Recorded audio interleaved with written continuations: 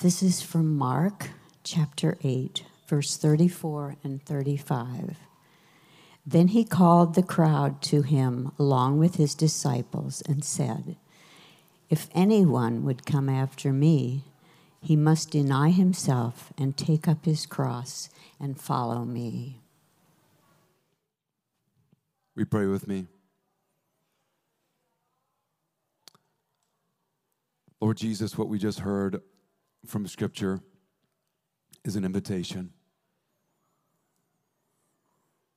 But there are always obstacles in our lives that keep us from following the invitation of Jesus. Remove those obstacles here in this time and space. Do what only you can do. May the words of our mouth and the meditations of our heart be acceptable in your sight. Holy Spirit, fall fresh on us in these few moments together. In Jesus' name, amen. I forgot to flush. Or maybe I didn't. Maybe I tried and failed. I spent a lot of time, way too much time, wondering what actually happened on that particular day. If I were writing a friendly fiction based on true events, I would say, in the few quiet moments I had sitting alone in that hallway bathroom, something sparked an idea in my 13-year-old active mind. Maybe I left in a flurry to chase down whatever dream had captured my imagination in that given moment. Ideation is my gift and my curse. Maybe I reached back and pushed the lever, heard the sound, and didn't look back. It was one of those commodes, after all, the kind that required the holding down of the handle until you see the water disappear. You know the ones. I don't know that to be factually true. I don't know if that's really how it happened, but this is my friendly fiction. What I do know is whether or not I forgot or failed, the outcome was the same. Now, I had a fantastic father. Mostly playful, gentle, generous, and wise. He had almost completely rerouted his family trajectory. He did not abandon us like his criminal father abandoned him. He was not physically abusive like his monster of an alcoholic stepfather abused him. My dad, in my estimation, was utterly different. He was my hero. He had beat the system. He had bucked the trend. Or had he? Of all the people on all the days, it was my dad who walked into that hallway bathroom and was accosted by the unpleasant smell and the unsightly vision of my empty bowels. Now, if I were to write a friendly fiction based on true events, I'd say it was one of those overly stressful days for my dad, a day that culminated the mounting tension of weeks and months of unreasonable people leveraging impossible expectations on my dad's limited capacity and our livelihood, and his very identity was being threatened. Maybe it felt like the whole world was falling apart, and this smelly bathroom, this unflushed toilet was just the tipping point. Now, certainly this was not the first time I had failed or forgotten, but it was the first and only time I can remember my dad reacting this way. When he found out it was a mistake, my mistake, something snapped in him. He snapped. He aggressively and perhaps violently, angrily shoved me into that hallway bathroom, grabbed me by the scruff of the neck, and pushed me down toward the toilet, inches away from my failure and forgetfulness. He shouted. I'll spare you the details of what he said.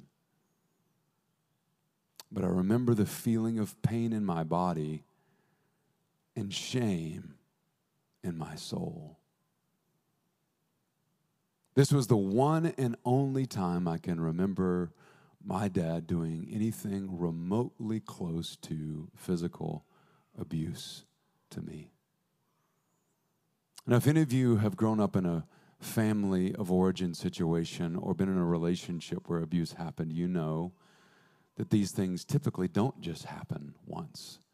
They're typically the result of a pattern and typically a multi-generational pattern. But for some reason, somehow my dad had been able to stay the trajectory of his family of origin until that moment. For the next couple of days, I kept my distance, and he kept his. I can't help but wonder what it must have been like for him in that space, asking himself again and again, how did this happen? In spite his best intentions, he had become, at least in that moment, someone he didn't want to become. In fact, he became the very person he told himself he would never become. How did it happen? One day, we will all wake up and realize that we've become someone, a certain kind of someone. Who will you become? Who will you be in that moment when you've realized who you have become? Are we just destined to repeat the mistakes of those who have gone before us? Well, of course not. But you're going to need more than good intentions. I'm going to need more than good intentions if I'm going to become the person I most deeply want to become. A person liberated from my past. A person fully alive, fully empowered to do the next right thing. Despite what social media influencers and the smartest Stoics say, your willpower, your discipline, or even your circumstances are not what's going to determine the person you become. It will only be your discipleship, your rabbi. Make no mistake about it, you have a rabbi. You are a disciple of someone or something. The thoughts that have most captured your imagination, the story you believe, the habits you form, the people that you most relate with, and the place you inhabit, the culture you inhabit, they are all trying to shape you, to disciple you, to be your rabbi. Everybody has a chosen aim for your life, but what do you do in those moments when you realize you're not who you thought you were? You're not on the path you thought you were going. You are a disciple. You have a rabbi. But do you know who your rabbi is? When Mary finally recognized Jesus in the garden after the resurrection, after she had mistaken him for the gardener, she called him Rabbi. Rabbi, of course, means teacher, but not in the same way that we think about teachers today. It's much more than that. Rabbi was the most common way people referred to Jesus. It not only represented a prestigious title in that culture, but a highly disciplined way of life. Rabbis had disciples who would someday become like their rabbis and do what he did and name disciples. But first, they were required to be with their rabbi. You didn't get to go home with your kindergarten teacher as much as you might have wanted to. But the first question the would-be disciples of Jesus asked him was this: where are you staying? Where are you abiding? Where are you remaining? Why?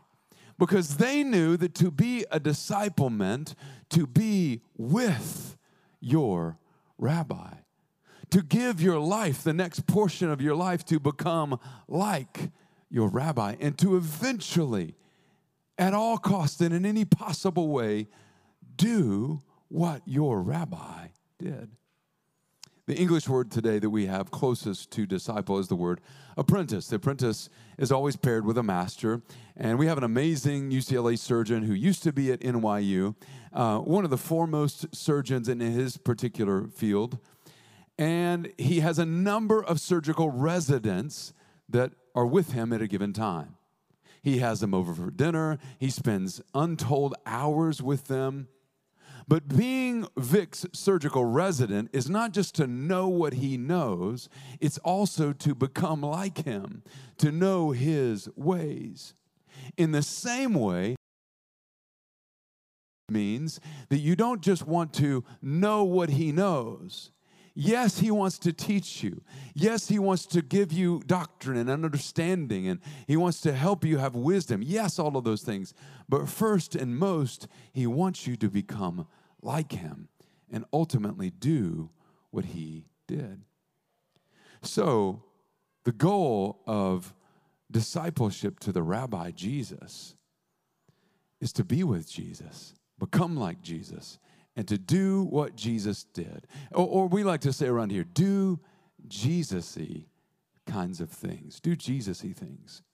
And that's the invitation. It's not a command. It's not a demand. It's not a from on high manipulation and exploitation of people. That's not what it is. It's life. It's eternal life available here and now. You see, for many generations in the past century, we've done an amazing job of giving an invitation. But have we done a good enough job of giving the full invitation? You see, the invitation is not just to go to heaven someday when you die. It's not less than that, but it's so much more than that. The invitation to follow Jesus is not just to go to heaven or to keep you out of hell. The invitation to follow Jesus is to get heaven in you, to get hell out of you. How do you do that? To be with Jesus, to become like Jesus, to do what Jesus did. Or to say it another way, to practice the way of Jesus together in Santa Barbara. And that's the question for today, the aim of our charge. How do you do it? Can we really be with Jesus? Can we really become like him? Can we really do what Jesus did? Let's unpack each of those things and see what God might have for us today on offer. Number one, be with Jesus. If you have your Bible still open to the Gospel of Mark, flip back just a couple of chapters to Mark chapter 3. Let's look at verse 14. Mark chapter 3, verse 14, we get a little insight as to what Jesus had in mind when he called his disciples. Mark 3:14 says he appointed 12 that they might be with him, that he might send them out to preach and have authority to drive out demons. So there it is. From the beginning, Jesus shows a discipleship path. Yes, he's going to give his disciples wisdom and understanding. And yes, they're going to experience abundant life and get to do some pretty amazing things. And they absolutely did. They did some of the things that Jesus did.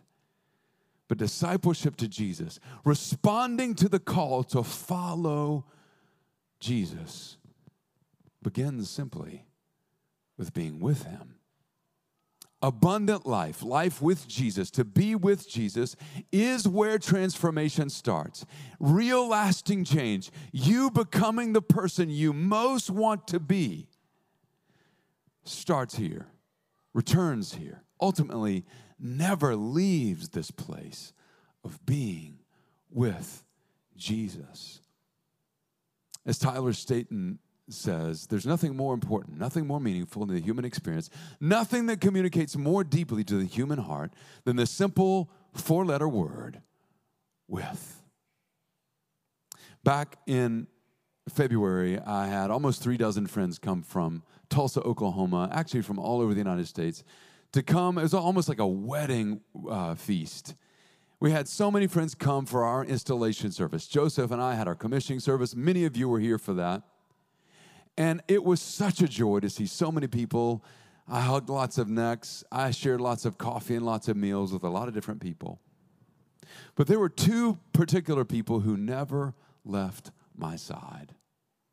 They didn't care about consuming all that Santa Barbara had to on offer. They'd never been before. They likely won't come for a long time. They just wanted to be with me. This was my brother John and my lifelong friend Pleo. Everywhere I went, they rode with me.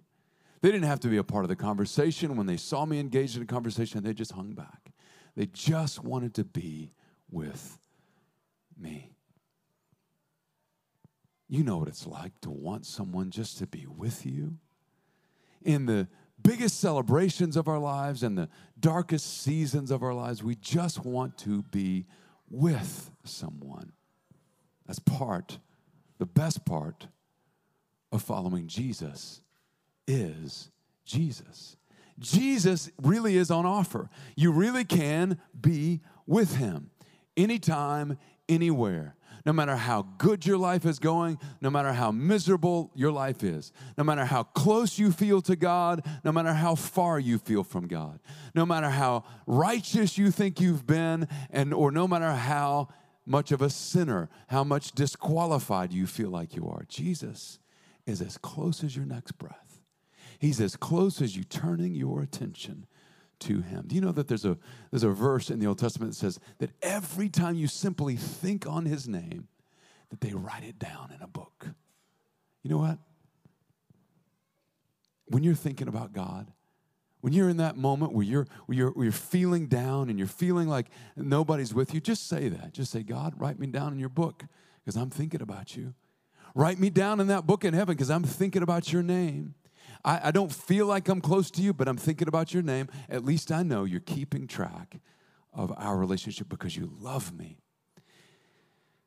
And if you love Jesus, if you do love Jesus, if you have a relationship with Jesus, and I realize that's not everybody in this room or everyone listening online, but if you do have a relationship with Jesus, it's because he loved you first. He came to you and rescued you. Scripture says your feet were in the miry clay. He lifted you out and put you on a rock. Scripture says you were lost and without hope. And he came and he breathed life into your spirit. It was not his power or his fame or promise of a good life that compelled you to follow him. No matter what you think, that's not the case.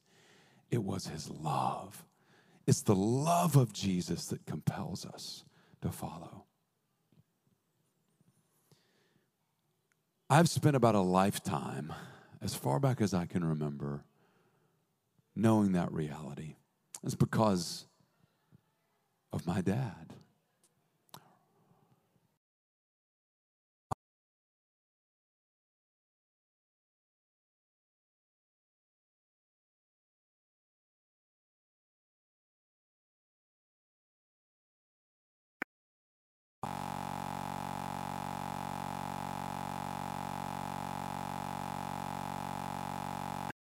And more days sure of this: Jesus is the only rabbi worth following.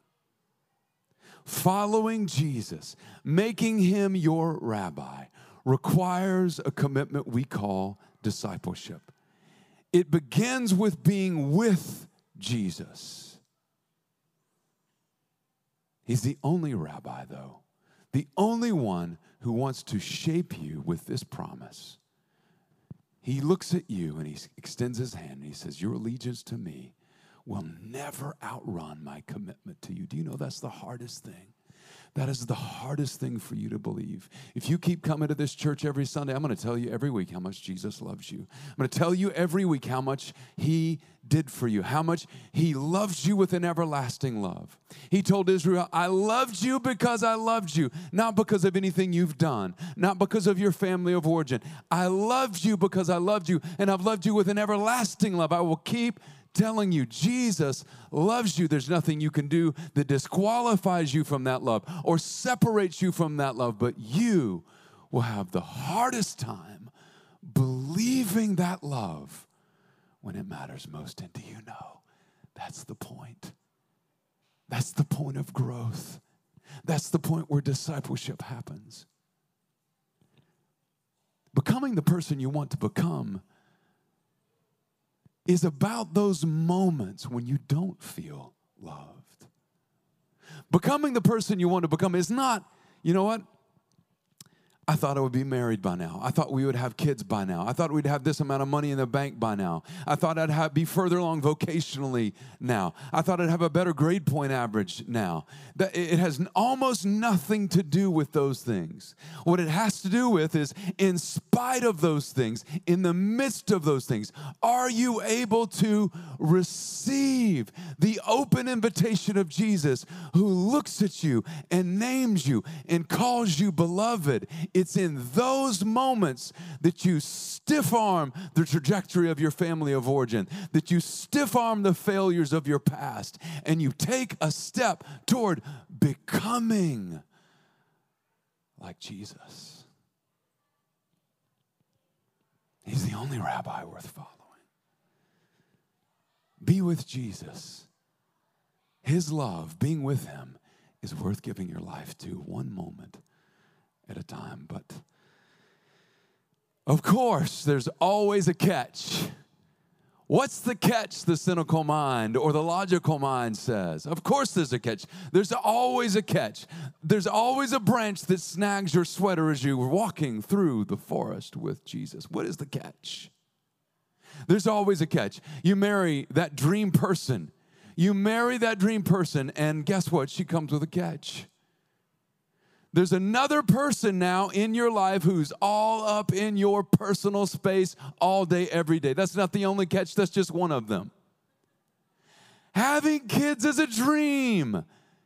Some of you have wanted kids since you were very small, and you have kids, and it's a dream. But guess what? There's a catch. Before you have kids, it just seems amazing. It just seems like, man, this is just a dream come true to have kids. But as comedian Michael McIntyre says, simple things like leaving the house become nearly impossible when you have kids. Before you have kids, here's how it works. Hey, honey, you want to leave the house? Yeah, let's leave the house. You leave the house. If you have kids, you know that's not how it works anymore. If you have kids, you say, hey, honey, you want to leave the house? Okay. We got to start preparing the kids. Hey, kids, at 3 o'clock today, you've got a party. You got to be ready, okay? Great. An hour. Alarm. Hey, alarm, alarm, alarm. 1 hour until we leave. Be ready. 30 minutes. Hey, don't forget. Get up. Turn YouTube off. Put your clothes on. Be ready. 15 minutes. It's time to leave. It's past time to leave. No one has moved. All of the pairs are not pairs anymore. There are no more pairs of socks. There are no more pairs of shoes. All the shirts have stains on them. Where do these stains come from? We can't find the jacket. Doesn't matter. We have to go. Where's Bronson? We haven't seen Bronson in hours. There's always a catch. What's the catch?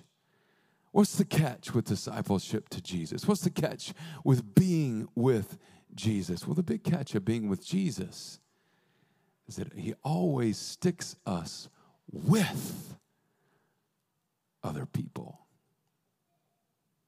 You see, Jesus' 12 close disciples happened to relationally bridge every socioeconomic, ideological, and political line that existed in the first century of Israel. He called blue-collar workers, tax collectors, zealots, all into the same inner circle. That's beautiful for us to reflect back on the radical diversity of that group. But for those who actually were called to be with Jesus, it was a catch. It was difficult. There was real tension to work through in order to say yes, to continue to follow that rabbi. Time and time again, their loyalty, their allegiance to their rabbi was tested and questioned, mostly through this group that they had to interact with. So if you're looking for a solitary, just me and my journal and my earbuds with some beautiful ambient playlist version of following Jesus, you will not find that in the pages of Scripture. You see, what the life of Jesus unmistakably tells us is this: there's no version of being with Jesus that does not come with others as well, including and maybe especially those that you would most want to dismiss from the group. You see, the community of Jesus is not an ideal community. They were a community, though, that could most shape one another. Maybe Jesus still knows what he's doing when he calls us not to our hand-picked ideal community, the pipe dream community of our imagination, but to the real community you'll find in a place like this one. A community where you might actually dismiss a person or two, if you could, from that community, is the community that is most ripe, most ready to help shape you into the image of Jesus. You see, what can sometimes feel like a catch or a sneaky fine print that slipped through the cracks is in fact an inestimably precious gift. Practicing the way of Jesus together in Santa Barbara first requires being with Jesus. Now become like Jesus.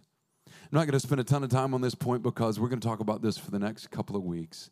How do you actually change? How do you actually become like Jesus? But I do want to point your attention back to something Dodie read in our scripture back in Mark chapter 8, verse 34. Then he called the crowd to him along with his disciples and said, "Whoever wants to be my disciple must deny themselves and take up their cross and follow me.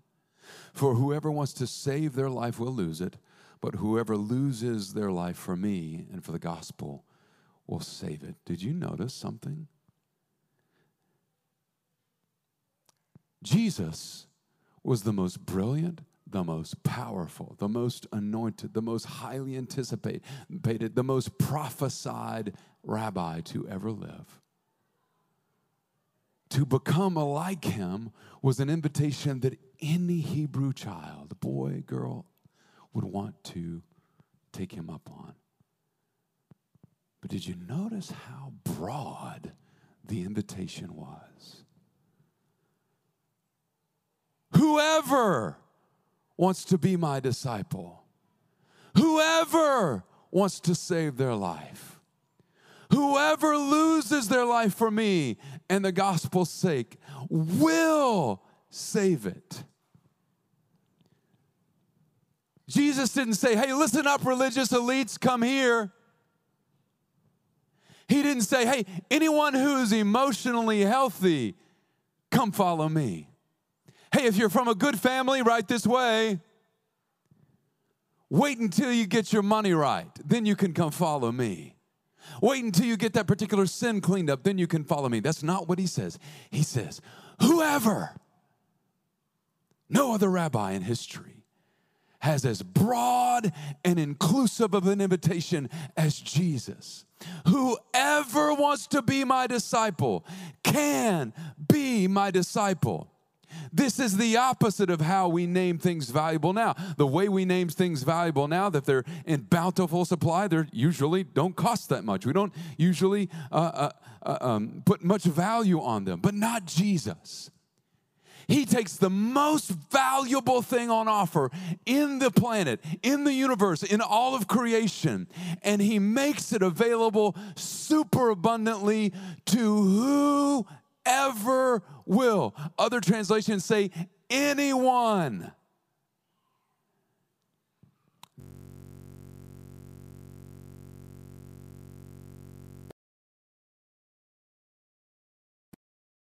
Or whoever wants to be my disciple in the narrow way must take up his cross and follow me. Jesus' invitation is as broad as can be, but the road is as narrow as can be. Jesus is the way, the truth, and the life, and the only way to you becoming the person you most deeply want to be. Matthew chapter 7, I'll just read it for the sake of time. Matthew chapter 7 says, "For wide is the gate and broad is the road that leads to destruction, and many enter through it. But small is the gate and narrow the road that leads to life, and only a few find it. 2 Peter chapter 5, verse 9, Peter, who was a disciple of Jesus, who did spend time with Jesus, he did become like Jesus. He did do what Jesus did. Look at what he says.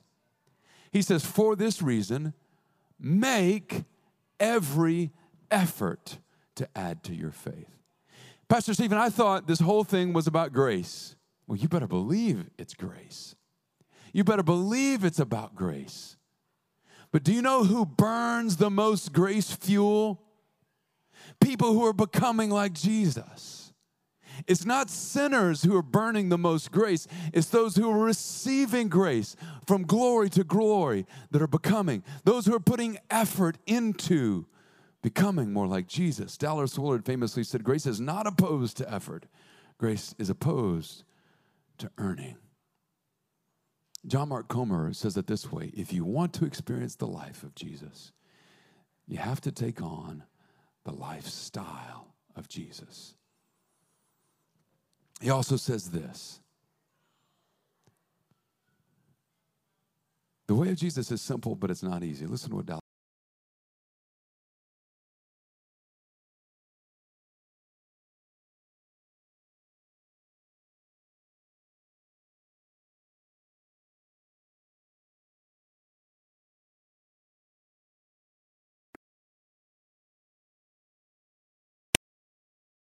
To the return, the price we pay to follow Jesus, whatever it might be, will acquire for us, listen to this, the most astounding bargain of our lives. So Jesus' invitation is broad. His ways are narrow, and it's the bargain of our lives. Be with Jesus, become like Jesus, and finally, quickly, do what Jesus did, or do Jesus-y things. Again, that second part of Mark chapter 8, verse 35, whoever wants to save his life will lose it, but whoever loses his life for my sake and for the gospel will save it. John chapter 15, verse 13 says, greater love has no one than this, than to lay down one's life for one's friends. You want to know what doing Jesus-y things means? It means becoming a person of love. It means becoming a community of love. And that can only happen through that transformation by degree that I talked about a moment ago. Receiving the love of God. You see, you think Scripture talks a lot about failure in sin. It does. The Old Testament in particular.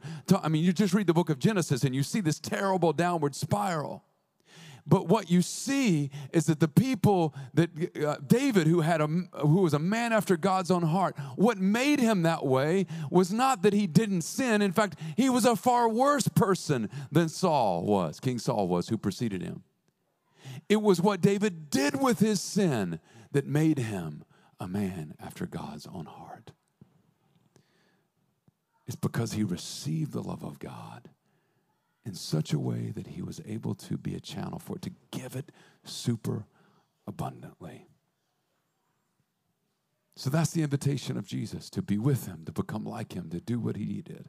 Not in some distant future place, but in the actual place you live, in the actual body you inhabit, with the actual family of origin you have, the actual history you have, the amount of money you have in your bank account. It doesn't matter. Where you are right now is the place to follow Jesus. And he's inviting you to come.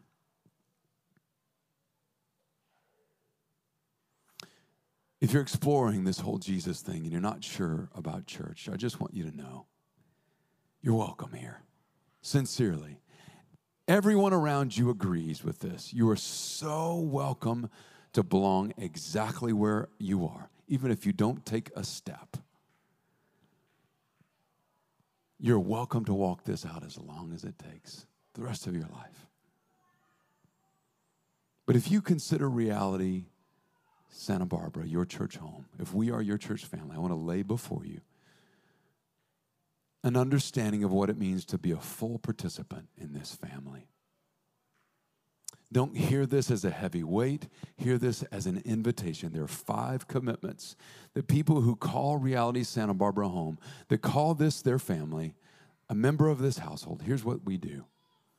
Number 1, we commit to practice the way of Jesus. That just means this.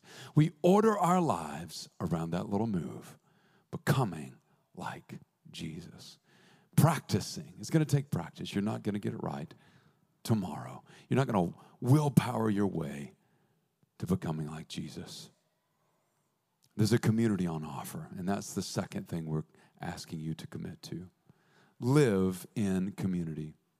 We're actually going to organize our church around these smaller reality communities that meet midweek here in this. They're going to meet in this season, in the fall semester, in this space. Mackenzie talked about the invitation. That's for everybody here.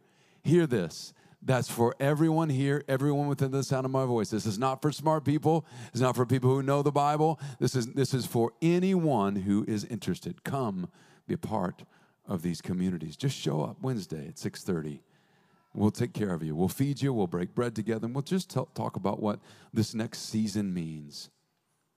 The third commitment we're asking is this. Gather on Sundays.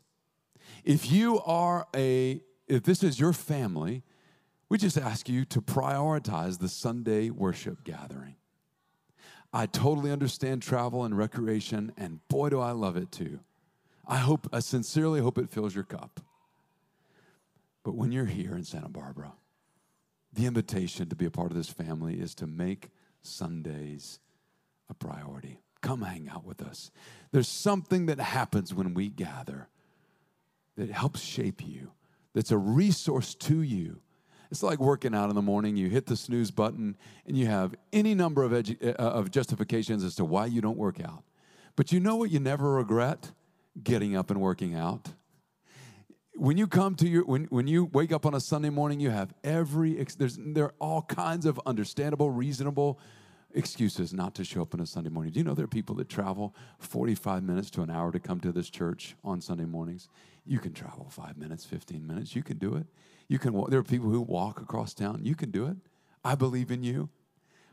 That's not meant to be a heavy burden. That's meant to be an invitation. The fourth thing is to serve. Most of what we do around here is volunteer run. I'm not asking because I need your help, though we do need it.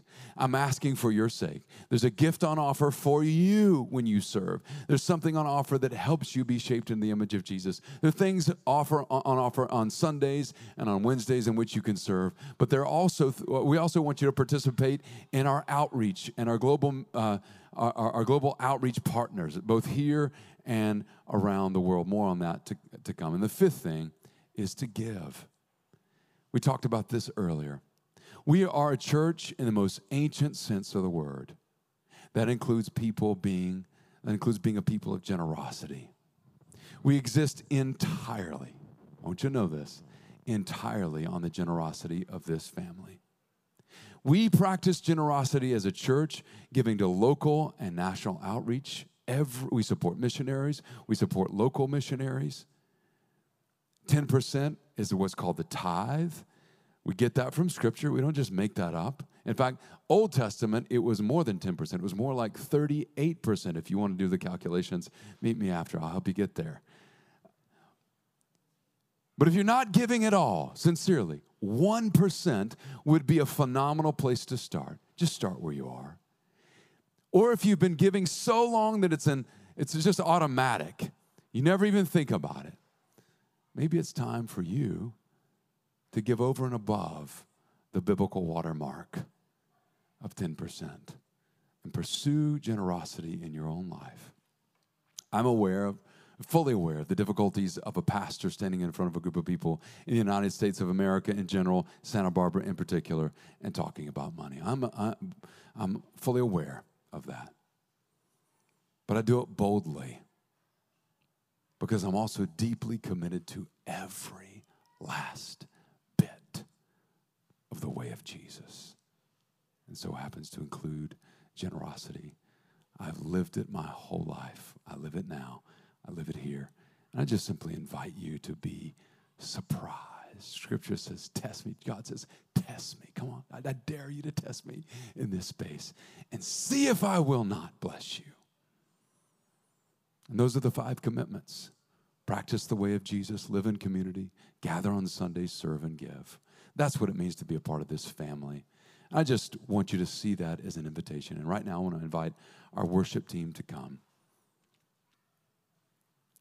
We're just going to respond to Jesus' invitation to be with him. But before we do, I want to tell you one last thing. Did I fail or did I forget?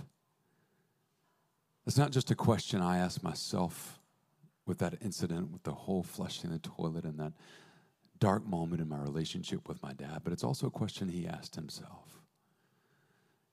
Did I forget who I was? Or did I try and fail? My dad responded to the invitation of Jesus to receive love and to become a person of love. This week, my dad celebrates his 77th birthday. He's still a full-time pastor. Last year, about this time, my mom went to be with Jesus. And I got to see the fruit of my dad's life. A lifetime of being shaped into the image of Jesus. This morning, he wakes up and he realizes he has become a person of love. At my mom's memorial service, there were people who came to me and said, do you know your dad came to the hospital when no one would? He laid hands on me. He prayed for me and I was healed. Your dad came to me when my son had done something despicable, disgraceful, embarrassing, and he was the one who showed up in that space. Your dad married us. Your dad married our kids. Your dad baptized our kids. Your dad taught me to pray. Your dad taught me to know Scripture. Your dad helped me get into ministry. Story after story after story of a man who decided, I'm not going to let my past define me. I'm not going to let my worst moment of fatherhood define me. I'm going to step into the reality of being with Jesus, becoming like Jesus, and doing what Jesus did. Wherever you are on your journey with Jesus, please hear me. The invitation is to just say yes. To respond to his call. He first loved you. Will you respond by saying yes? Stand to your feet if you will. We're going to respond in worship. Communion is on offer here at the front. Intimacy with God is on offer as well here at the carpets. If you came in this morning with a heavy burden, do not leave without letting us pray with you. We'll have prayer partners available. Let's respond to the loving invitation of Jesus, who says, whoever wants to be my disciple. Let's respond to the loving invitation of Jesus, who says, whoever wants to be my disciple can simply follow me. Let's say yes.